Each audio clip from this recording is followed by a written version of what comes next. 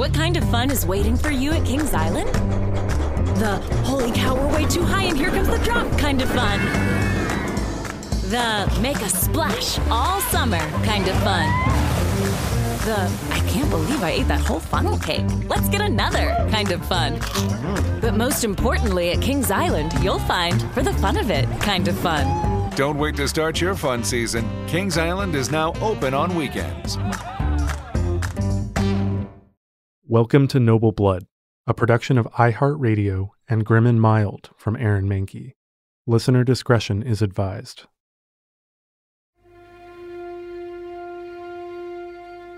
It was after the restoration of the monarchy in England at the end of the 17th century, and two women were fencing in St. James Park. The fencing match wasn't violent, neither woman parried or lunged with any attempt to maim.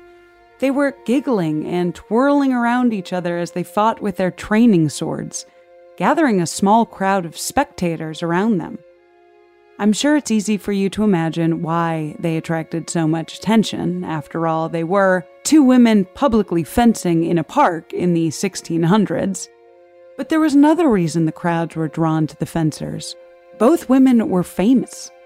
One was Anne Leonard, Countess of Sussex, the illegitimate daughter of the King, Charles II, and one of his longtime mistresses, the Duchess of Cleveland. Rumor had it that Anne was conceived on the night of the King's coronation. The other woman was one of the biggest celebrities in Europe at the time, a woman famous across multiple countries for her charm and looks and her outlandish gallivanting.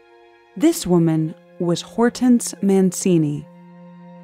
Hortense Mancini was born in Italy but raised and educated in France as one of the 7 nieces of the influential minister Cardinal Mazarin. Mazarin's nieces, called the Mazarinettes, were all well regarded in French court for their good looks, but Hortense was considered the most beautiful. Before Hortense was 25, she was married to one of the richest men in Europe. She ran away from her husband disguised as a man, and she became the first woman after Margaret of Valois to write her memoir. Certainly, she was the first to publish it within her lifetime under her own name. Hortense's memoir was a runaway hit, widely translated and widely read, the modern-day equivalent of a bestseller. But Mancini's story didn't end there. To continue to escape her abusive husband's control, she fled to England, where she became mistress to King Charles II. She also began a relationship, most likely sexual but certainly romantic, with Charles's illegitimate daughter, Anne. The two women took fencing lessons together, hence the whimsical practice in the park. All of which brings us to the final reason that people were staring at the Countess of Sussex and the Duchess Mazarin fencing in St. James Park. The two women were wearing only their undergarments. Hortense's story has fascinated historians and biographers for centuries. It's the type of story of a woman in the 1600s that seems tailor-made for people to describe as, quote, badass. A woman with multiple lovers of both genders, a woman who dressed as a man, who enjoyed a life of freedom almost unheard of for a woman of her era, a freedom certainly only afforded to her because of her privileged birth and good looks. It always struck me as a shame that the vast majority of interesting women who led lives that were written about in the early modern era also happened to be the ones whom people remark were unusually attractive. For centuries, the path to power for women was proximity to power. In other words, marriage or sexual relationships with powerful men. But in Hortense's case, being able to charm royals wasn't merely a path to notoriety or relevance. It was essential to her very survival. When Hortense attempted to wrestle herself away from her domineering husband, the legal system held her vast inheritance entirely in his control. It was the men whom Hortense charmed who provided her political and financial security. That her story ends in tragedy only makes all of this seem like some misbegotten morality tale, as in, see, foolish modern women, the cost of a life of freedom. But I do hope that if this podcast serves as anything, It's a reminder that historical figures are people, not heroes or idols, not, quote, badass girls to be molded into plastic action figures. Hortense took the cards that she was dealt and played them to the best of her magnificent ability. The results? Well, nothing short of scandalous. I'm Dana Schwartz, and this is Noble Blood.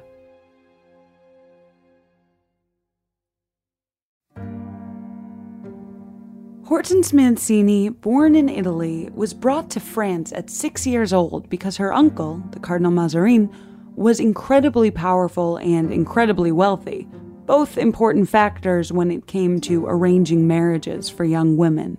And the Mancinis had 5 young women that they needed to marry off. The arrangement was mutually beneficial for the cardinal as well.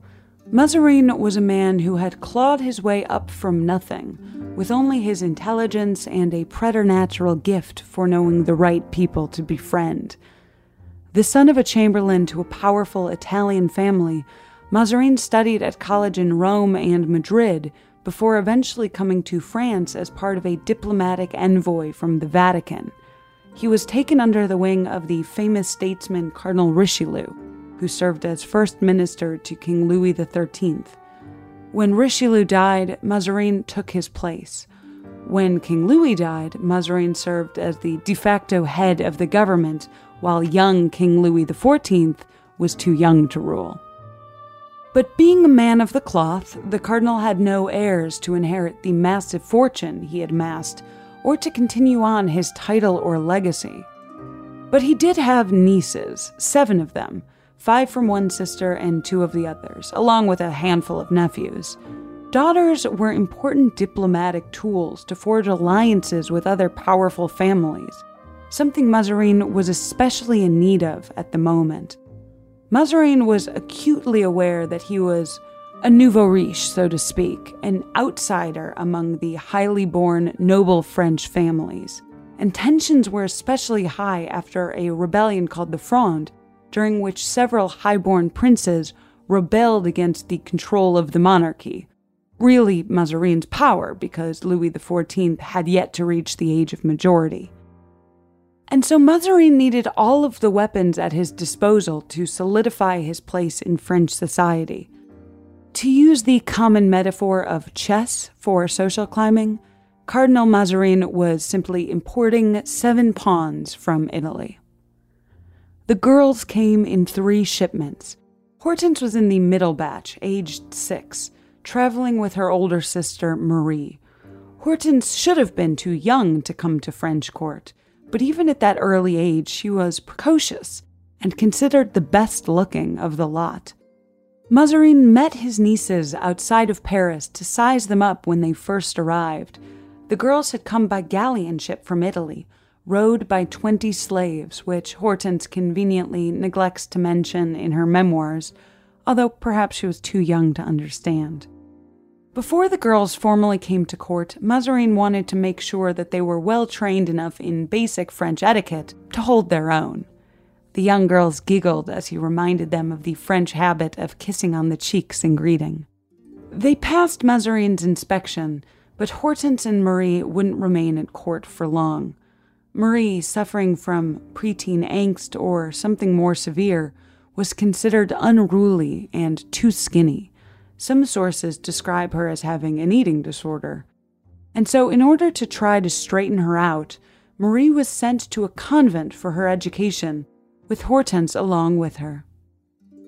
The pair of sisters bonded through the experience, which meant that Hortense would witness firsthand and feel it acutely when Marie would suffer her first disastrous heartbreak. Back at court after their education, the 7 nieces of Cardinal Mazarin became known as the Mazarinettes, a group of girls all charming and pretty and distinctly Italian in French court where blonde beauties had dominated the social scene. The girls caught the eyes of several admirers, which made Mazarin's job of securing marriages easy enough. But then Marie caught the eye of the wrong person, or rather, an impossible person. She fell in love with the young king, Louis XIV. He was just a year older than her, 20 at the time, and the feeling was absolutely mutual. The two were besotted with one another, and as they strolled through the gardens of Fontainebleau at midnight, they comforted each other with the fantasy that they would get married and live together forever as king and queen. Quietly, I imagine even Hortense knew that her sister's fantasy was ridiculous, but she never would have told Marie so. What mattered was that Cardinal Mazarin knew it, and the king's mother, Anne of Austria, certainly knew it. The King of France was never going to marry such a low-born girl from an all but random Italian family. Eventually, the king would learn it too. Their love was idealistic and childish, and most likely never consummated, but it was love nevertheless. When the queen forcibly separated the pair, sending Marie and Hortense to La Rochelle for a temporary exile, it's said that Louis sobbed while Marie entered the carriage. He desperately tried to press his final gift of pearls into her hands.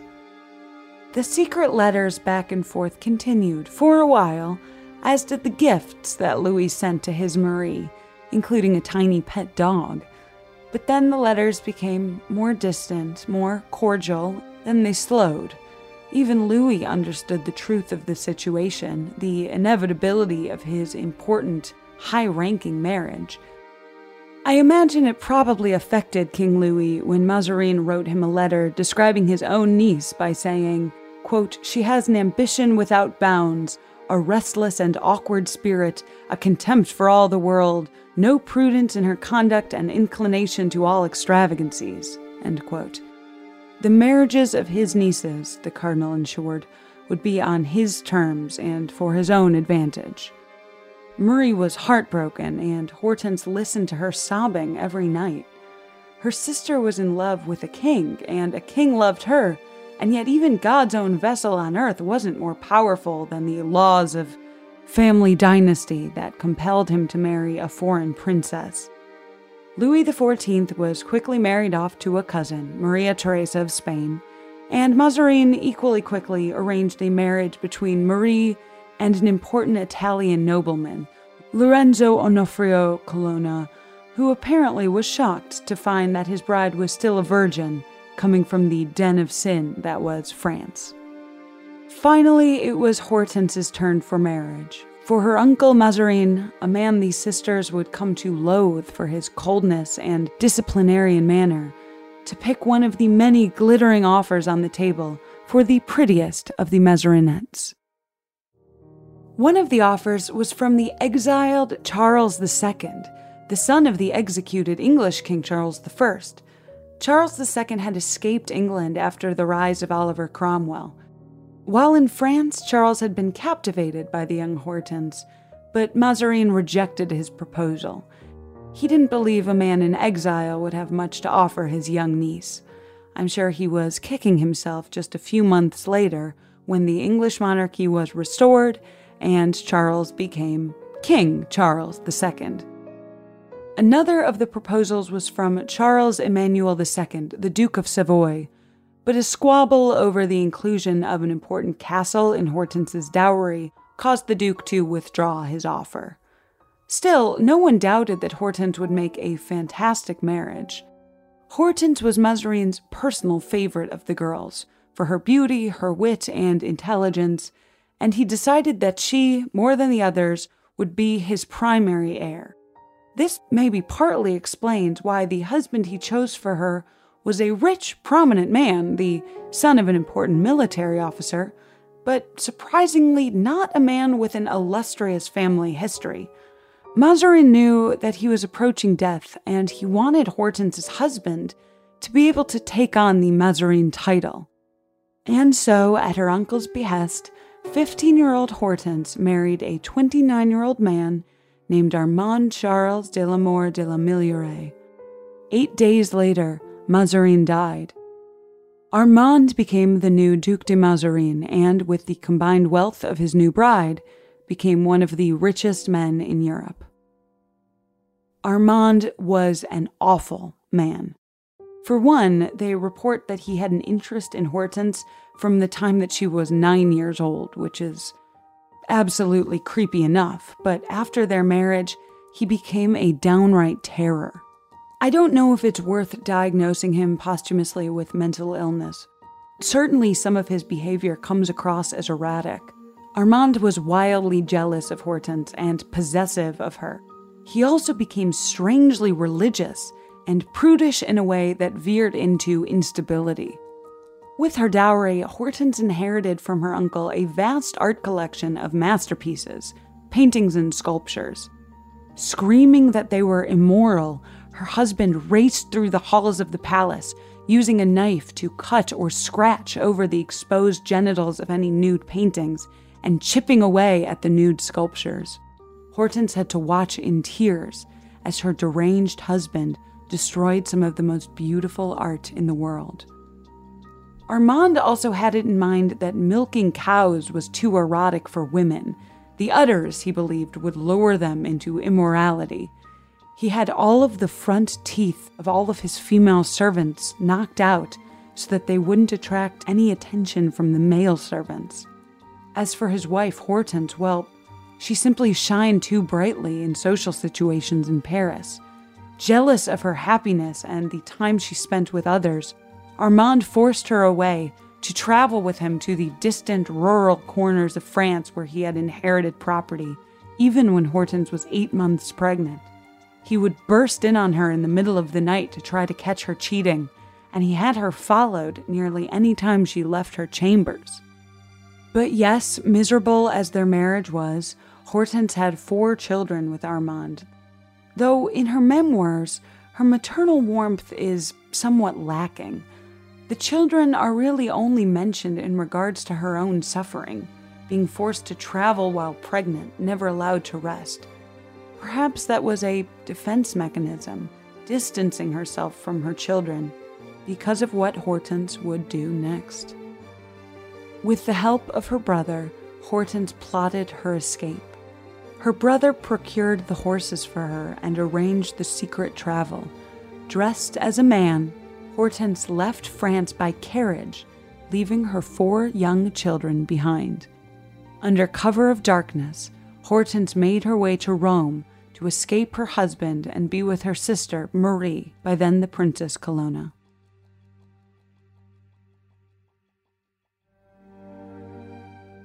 Hortense attempted to end her marriage legally, but she had no power or recourse against the demands of her husband, who insisted that she return to him. Still, King Louis XIV took mercy on her, the girl he had grown up alongside at court and whose sister he had once loved. He offered Hortense his protection and an annual pension of 24,000 livres. Hortense was also offered the protection of her former suitor, the Duke of Savoy, who allowed Hortense to come and live on his property, and who may or may not have been having an affair with Hortense at the time, depending on who you read. It was there, at the Duke's comfortable estate in Chambray, that Hortense wrote her memoirs. It was a brilliant strategic move on her part, even though Hortense was, at this time, still in her 20s. It was a chance for her to frame her life on her terms, to tell of her escape from her husband, which was already well known as a scandalous piece of gossip, but to tell it with her as the heroine. The book was a wild success, so popular that it actually spawned imitations. There were fake memoirs that claimed to be written by her sister Marie, who had also by this point run away from her own unhappy marriage. Marie actually eventually did follow Hortense's lead, and she wrote her own real memoir, claiming that she needed to set the record straight from all the fakes. While in Chambray, Hortense wrote that she had finally found the peace that had eluded her for the early part of her life. But peace wouldn't last long. The Duke of Savoy died, and whether or not he and Hortense were actually lovers, his widow believed that they were, and she cast Hortense out. Hortense's own husband took advantage of the tumultuous situation to freeze all of Hortense's income, including the money that she was receiving from the king. Hortense's options were running dry, and she had few places left to turn. Fortunately for her, she was about to receive an interesting offer. The English ambassador to France, a weasel-faced man named Ralph Montague, was unhappy with his position in England. He blamed it on Charles II's favorite mistress, Louise de Querouaille, Duchess of Portsmouth. Montagu needed his own way to advance himself, to gain the king's favor, to return to the inner circle. His answer was Hortense Mancini. By this point, Hortense was a bona fide celebrity, beautiful and rich in terms of clout, but poor in terms of money. Montagu suggested a mutually beneficial arrangement. Try to become King Charles II's mistress. After all, he had been charmed by her a lifetime ago when he wanted to marry her, and now she was famous. So Hortense snuck into England on the pretense of visiting one of her nieces, Mary of Modena, who was married to King Charles II's younger brother, James, the Duke of York. The seduction plan worked almost instantly. Charles was appropriately charmed by Hortense and accepted her into his retinue of mistresses, an illustrious group of women that included Portsmouth, the Duchess of Cleveland, and the actress Nell Gwynn. Portsmouth was apparently distraught and came to Montagu weeping when she found out that the king was giving his attention to Hortense instead of her, and I'm sure Montagu did his best to conceal his glee. But Portsmouth didn't need to weep for long. Though Hortense was one of the king's mistresses, and though he gave a generous stipend to her, she didn't remain the favorite for long, and soon enough, he returned to Louisa's, Portsmouth's, arms. Hortense, famous and attractive as she was too social for the king's tastes, and by that I mean she tended to flirt, and do more than flirt, with other men and women. There was the relationship with the king's illegitimate daughter, and the daughter of one of her fellow mistresses, Anne, which we discussed earlier. Anne's husband was so scandalized by the fencing in their underwear thing that he whisked her away from London to the country, where it said Anne spent weeks in bed doing nothing but crying and kissing a portrait of Hortense. Hortense also had a relationship, whether flirtatious or more, with the Prince of Monaco, which so miffed the king that he cut off Hortense's salary, though he reinstated it a few days later.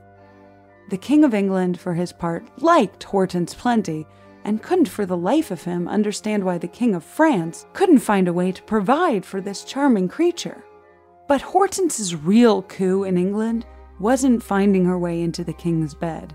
It was the parties and society events that she held in her living room. The term salon is a little anachronistic here, but it's what best described what Hortense was doing, bringing scientists, philosophers, and writers to talk and drink and gamble. The salons were wildly influential in terms of culture. The scientific articles that she brought up would become widely read and popular. In the case of a paper by Fontenelle, it actually led to it being translated. And Hortense set London fashion: what to wear, what to eat, what to drink. The salons were also tremendously important when it came to women. During a time when women were thought to be frivolous and unable to handle their own finances, Hortense and her friends were playing cards and gambling. Women gambling alongside men, losing and winning money as equals. All the while, her incredibly litigious, stubborn, and jealous husband back in France was attempting to get the courts to force his wife to come back to him.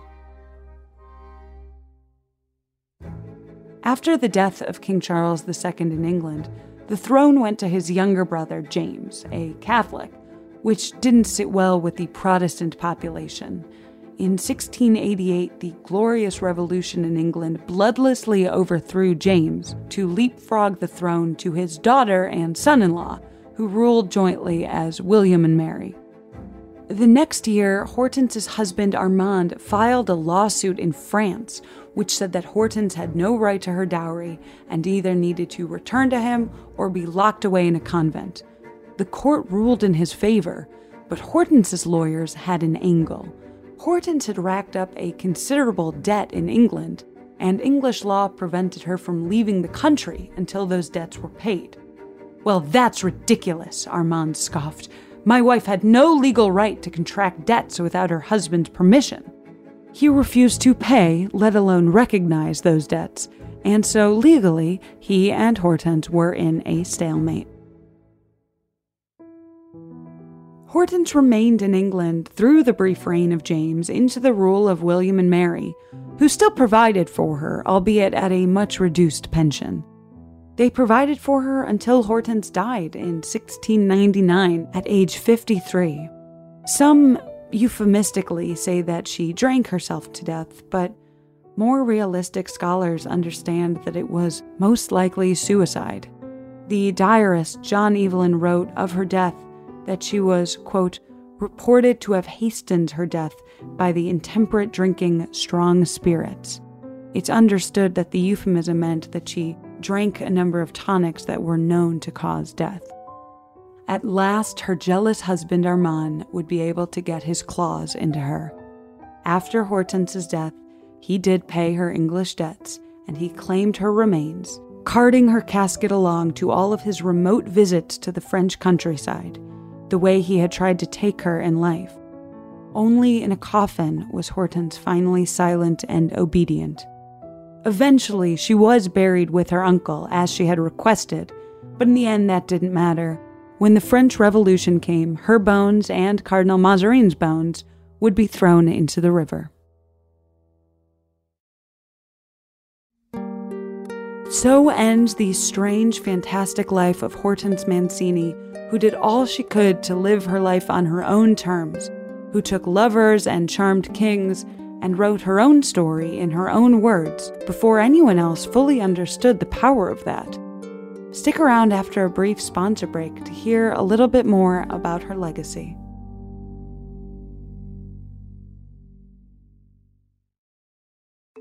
The weather is getting warmer, so it is time to say goodbye to your jackets and heavy sweaters. Hello to shorts and tees. If you are anything like me, you have this urge around this time of year to completely overhaul your wardrobe, but ideally you want to do that without spending a fortune. Luckily, I found Quince. Now I've got a lineup of timeless pieces that keep me looking effortlessly chic year after year. They have these amazing European linen dresses, blouses, and shorts from $30, washable silk tops, timeless 14-karat gold jewelry, and honestly, my new favorite pair of summer sunglasses I got from Quince. Get warm weather ready with Quince. Go to quince.com/noble for free shipping on your order and 365-day returns. That's QUINCE.com/noble to get free shipping and 365-day returns. Quince.com/noble.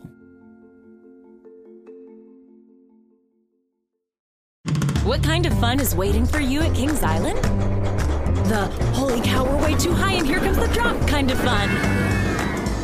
The make a splash all summer kind of fun. The I can't believe I ate that whole funnel cake. Let's get another kind of fun. But most importantly, at Kings Island, you'll find, for the fun of it, kind of fun. Don't wait to start your fun season. Kings Island is now open on weekends.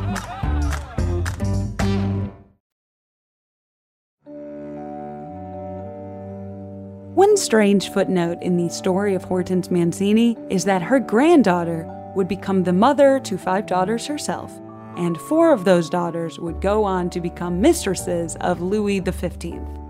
There's another Hortense legacy that I find more personally relevant. While in England, her salons became the center of culture and trends. The food and beverages she served not only became trendy, but also became associated with the upper class and the intellectual elite. Hortense's final affair, an affair of the mind, not the body, was with the older fellow French exile, Charles de Saint-Evremond. Hortense and Evremond shared a taste for a newly popular type of wine, sparkling and specially grown in France, although the Benedictine monk most famous for making it was trying his best to rid his wine of the bubbles.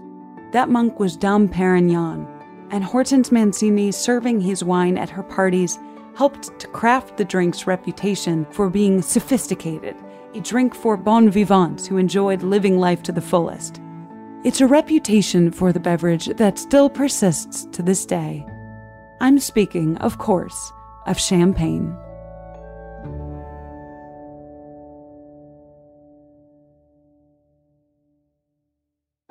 Noble Blood is a production of iHeartRadio and Grim and Mild from Aaron Mahnke. The show is written and hosted by Dana Schwartz. Executive producers include Aaron Mahnke, Alex Williams, and Matt Frederick. The show is produced by Rima Ilkayali and Trevor Young. Noble Blood is on social media at Noble Blood Tales, and you can learn more about the show over at noblebloodtales.com. For more podcasts from iHeartRadio, visit the iHeartRadio app, Apple Podcasts, or wherever you listen to your favorite shows.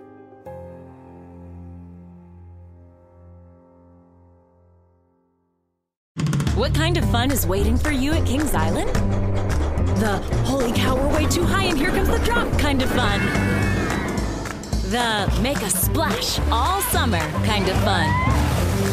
The I can't believe I ate that whole funnel cake. Let's get another kind of fun. But most importantly, at Kings Island, you'll find for the fun of it kind of fun. Don't wait to start your fun season. Kings Island is now open on weekends.